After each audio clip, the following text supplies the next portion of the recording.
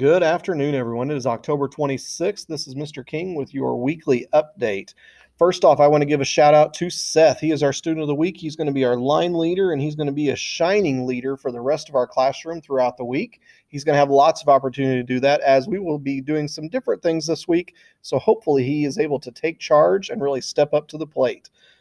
This week, my goal for our classroom is I really want to be able to say we've started hitting reading groups hard where your kid is going to have the opportunity to read books that are on their level multiple times throughout the week. And they hopefully can take some of those skills home to use them, and you'll see them in their own work. On the math side of things, my goal this week is we're working on making 10, finding different ways to make 10 and be able to fluently go back and forth to do it. So like, for example, say, well, if I have one apple, I'm going to get 9 bananas to have 10 different fruits. And just going all the way through, 2 and 8, 3 and 7, 6 and 4. That's our goal, is to be able to get all of those as quickly as we can. We're also going to be working on writing our numbers. We're going to start working on writing our numbers from 0 to 20 throughout the week.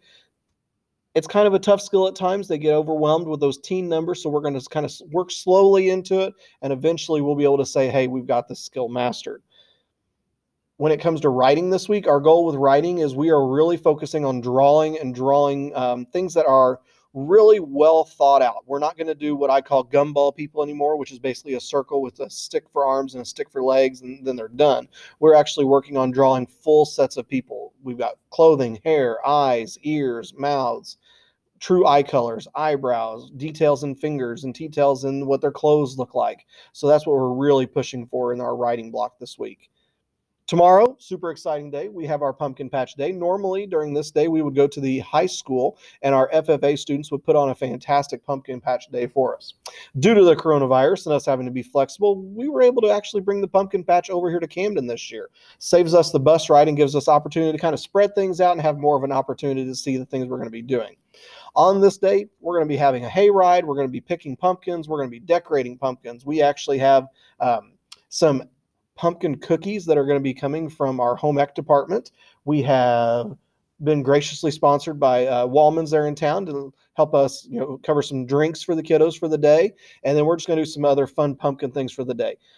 The big thing I'm going to ask of you is make sure your kiddo has a heavy jacket, and you might want to even think about hats and gloves. I think when I checked the weather, it was going to be about 39 degrees when we're doing our hayride, so it might be a little chilly, so you want to make sure they are dressed warmly.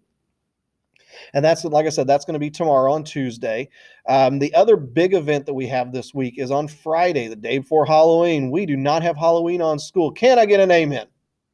Anybody? I'm excited about that. We actually get to have Halloween on the weekend. The big perk for that is, of course, the kiddos can actually stay up late. They can go trick-or-treating if you so choose. If not, you can do something fun as a family. I know for my family, Mrs. King always makes mummy hot dogs, and I think she's going to make some kind of a spider taco dip. She was describing it to me. It sounded delicious. I heard the food and I got excited. What we're going to be doing here at school on Friday is we're actually going to be dressing up for the Halloween season, if you so choose. If you choose not to, that is totally fine. But what we're asking, is nothing scary, nothing that has blood or fake guts or things that could scare other kids. Because we do have preschoolers in the building, we have kindergartners in the building, and we kind of had to have a discussion today because some were talking that they've gone to haunted houses and seen things there, and I was like, whoa, we can't talk about that kind of stuff at school. That's the conversation you would save at home for mom and dad. Okay, so hopefully we kind of curtailed that a little bit, but we want to keep Friday as kid-friendly as possible. So if you could, please dress them up appropriately. If they would have wigs, if they have things like that, that's awesome. Masks that cover their face, we'll see how the mask looks. They may or may not be allowed to wear it. That's kind of a judgment call by me and probably Mrs. Gill together. Just kind of depends. Other than that, it's going to be a lot of fun. We always have a good time. And then lastly, I want to say thank you to everyone that said they would absolutely help and volunteer and send something in for our fall party. I think I had a total of 14 or 15 different responses for things. Completely overwhelmed. Thank you so much for everybody that said they would do it. I've sent an email out to the people that, when I was going through folders, I tried to keep track of, well, this person said this person said that, to try to get everybody. And I know we're going to have an opportunity to do the same thing during the Christmas season. And who knows what else as the year goes on, what else might pop up. So if I did not pick you today, I'll tell you, like I tell the kids, I said, it's okay. Everybody will hopefully get a chance at some point. But again, I want to say thank you to everyone. This is kind of a long message today. Sorry about that. We had lots to talk about. Have a whole week off. Hope everybody had a wonderful fall break. We did in my household. And I will see your kiddos tomorrow for our pumpkin patch day. Make sure they dress warmly. Thank you.